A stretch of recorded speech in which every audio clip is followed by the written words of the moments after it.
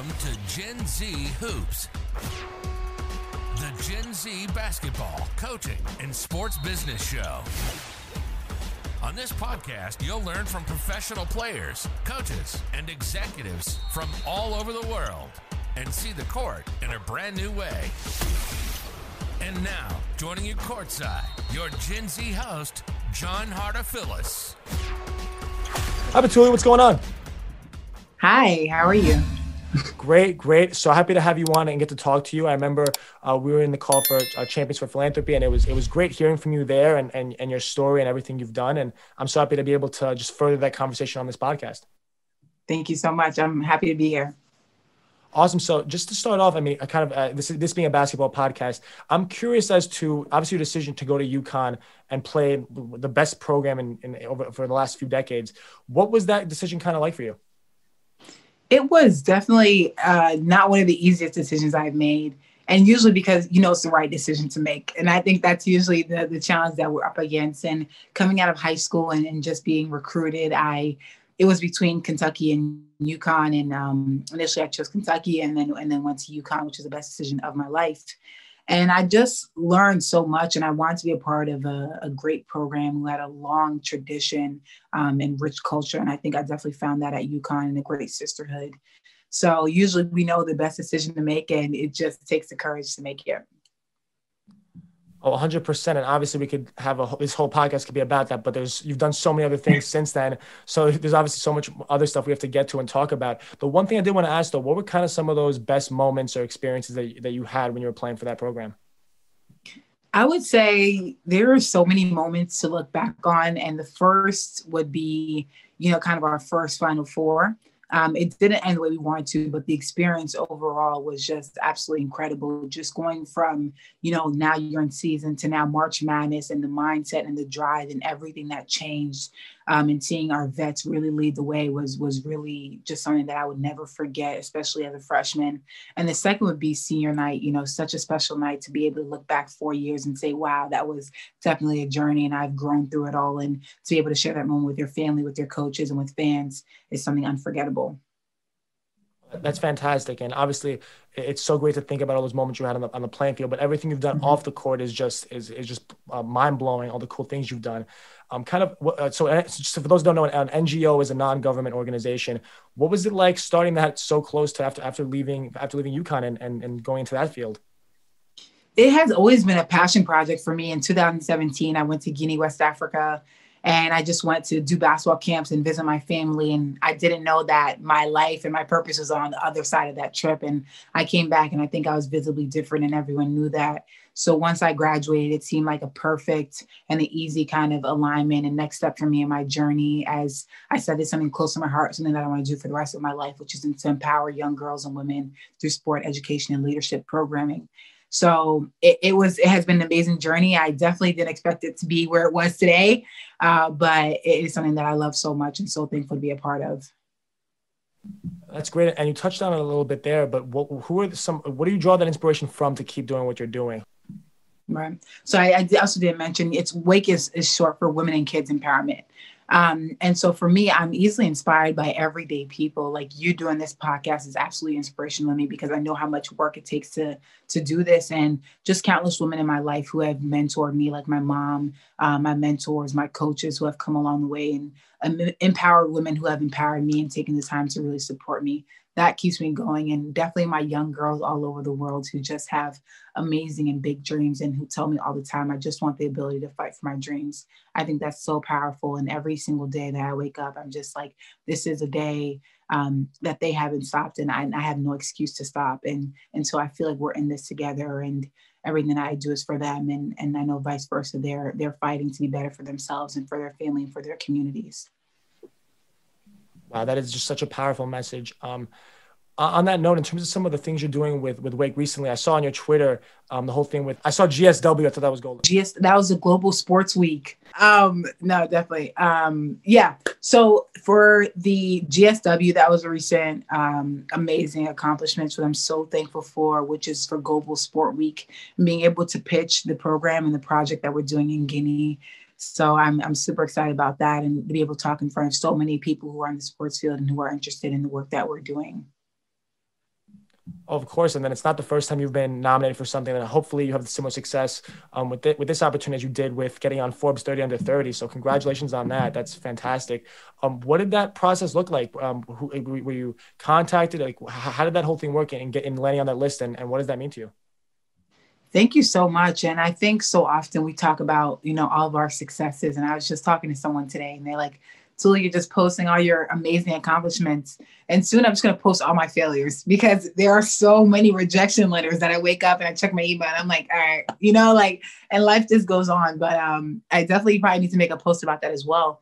But in regards to Forbes 30 under 30, that process was something I wanted to do and apply for years ago. And I just, always missed the deadline. And for this time, there are different ways whether you're nominated or self-nominate. And then going through that process and then you're kind of contacted and they're like, tell us more about what you're doing. And then from there, they select. So just thankful to be a part of an amazing group of people. Of course, that's great company that you're in. And it's amazing to see that. I remember when I saw that on LinkedIn, I was like, oh, wow, that's so cool. That really stood out to me. And it's such a cool thing. So how do you come up with all these incredible ideas kind of to do all these things? Like, was it something that you've always had in mind? Were you kind of pivoting in figuring all this stuff out? Where did all these come from?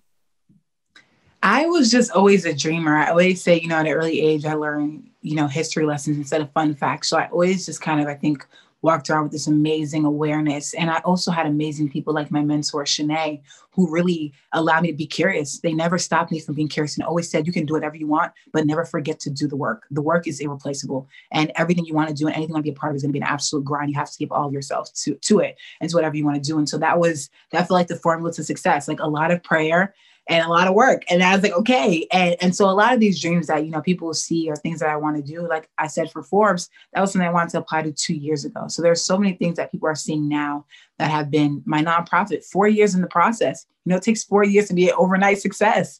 That have been, the work and the heart that has been put into it. So I would say for a lot of it, just the ability to dream, to have amazing people who support me in my circle. And to just show up every day and do the best that I can and lots of prayer. Yeah, of course. And that's incredible to think about all that. One thing I also want to ask you about was the children's book you wrote. And that's another idea that, of course, you're waking up, you're a dreamer and you came up with something else that's super unique. What did that look? I mean, obviously that's so unique and cool. And what did that look like in deciding, okay, everything you do is so professional and so mature. I mean, to put it in that sense of it's for adults to then now to give that same lesson to children. I just strongly believe children are the future. I work with children every single day. They absolutely brighten my world. And I think from when I look back to myself at a young age, it was those people who poured into me. It was the books that I read in an early age. It was the Matildas. It was this world that I was able to create through books to experience the world at large and wanting to do that for kids at a young age. And, there are some concepts that I feel like they can grow with, which is what I love. And that parents reading this can reflect deeply as well. And I just, again, remember how much of an impact books had on me as a young kid. And I wanted girls to pick up this book and say, I'm diverse. I may have unique abilities, but there's a place in sports for me because I feel like sports is a vehicle for change. And I don't think we highlight enough people in it, those who really are passionate about sport. I don't think we highlight them enough. And I think their voices deserve to be amplified. And I hope that this book can do that for them. Wow, that's that goal kind of just wrapped up in that book. It's so beautiful and it's so great that that's able to be passed on. It's such a complicated lesson, but you're able to pass it on to children who can then grow up with that and pass those ideas along because they are the future. Yes. Through so what's kind of next for you? It's kind of crazy we're talking about all these things that have happened in the past and obviously still being so young. I mean, imagine the things you're going to do in the next year, let alone the next 5 years or the next week, let's say, as opposed to the next year. So what do all those things look like for you coming up? I am so excited about, what the future holds right now. I'm in Spain and we have 3 more months of our season and we have a game coming up. So that's like first and foremost. And then the second aspect of that would be for Waken. I'm so excited. I think infrastructure is such a huge and important place for kids. I just remember being in New York, there's a basketball court at every block. You literally turn the corner, basketball court. And so, kind of an easy way to get into the game. And when you go to Guinea, we're at a point now in, 2021 where we have no indoor basketball court, like no full indoor basketball court. And so right now we're working on a series of infrastructural projects, which is so exciting, and working to renovate a few courts just to give kids the ability to play, and in areas where they may not have any, be able to build courts, and then hopefully, work along the line and build a safe space for young girls in basketball court where they can learn, grow, and build community. So that's what we're working on. Definitely a different set of skills and a lot of work. But again, I think just having places to gather and build community are so important. And I know that's what basketball courts did for me across New York. I know that's so cool to think about. And it's a great initiative to be a part of. And it's crazy to think about how different things are like that all over the world. One thing I really wanted to ask you about that I remember it was a quote that you had on the Champions event was, I stand as one, but I come as 10,000. So that one, when you said that, it really got me. Obviously, I wrote it down. And just in terms of that's so great.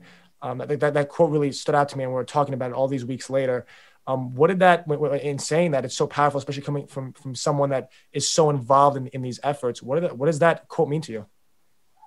I absolutely love that quote. And I remember I heard that quote, I think it was about a week before I was presenting my TED Talk, and it wasn't initially in it, but I just wanted something all encompassing. And I was listening to Oprah Soul Sunday, and Maya Angelou quoted it. And I said, this is it. This perfectly represents, what I stand for. You hear Ubuntu I am because we are, but this was just something so much more visual. I stand as one, but I come as 10,000, and seeing all the girls behind me, all the communities that I represent, and being able to go to Guinea and have young girls see me as mirrors and windows into their life, and saying, now I can dream this, and we don't think about it as college athletes, how impactful we are, at such a small time, on such a small platform. You have kids who really look up to you, who years down the line, you may forget them, but they won't forget you. And that's another part of it. And now you think about, the WNBA and the stance that they've taken. We create ripple effects, and we are all, pioneers of our communities, of millions of people, of your family and generations to come, who you are now standing and saying, this is who I am, and continuing that dream. So I think it's so powerful as, sport is a microcosm for life, and everyone being able to say, this is my community, this is who I stand for, and being able to bring that together through sport, I think is so powerful. Wow.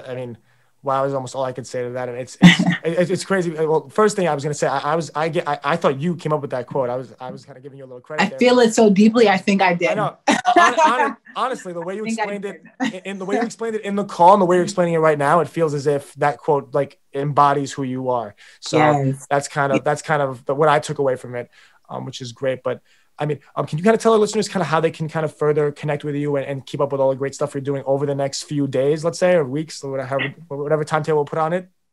Yes, definitely. There's so many different platforms, and whatever you feel most comfortable with, but I'm definitely urging people to make the extra step, follow the content, but also reach out to learn more, as I'm happy to share. And so will our team be so happy to share the work that we're doing and how you can be a part of it. And first through Instagram for me, Toolly, TOOLYYY. I know you work your media magic, as well as Wake on Instagram, and we're on LinkedIn, we're on Twitter, and just really happy and looking forward to connecting with everyone. Oh, awesome. Thank you so much for coming on. This was great. Awesome. I've never been so inspired from a podcast before. Normally we're talking about basketball the whole time. I've never really thinking about the world kind of at large. So thank you so much for sharing those insights with us. Thank you so much for having me. Awesome. Thanks for listening to Gen Z Hoops.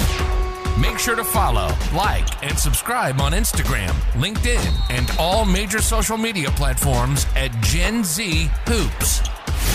You can tune in and subscribe on Apple Podcasts, Spotify, YouTube, and every other podcast platform on the planet. Get ready for the next episode.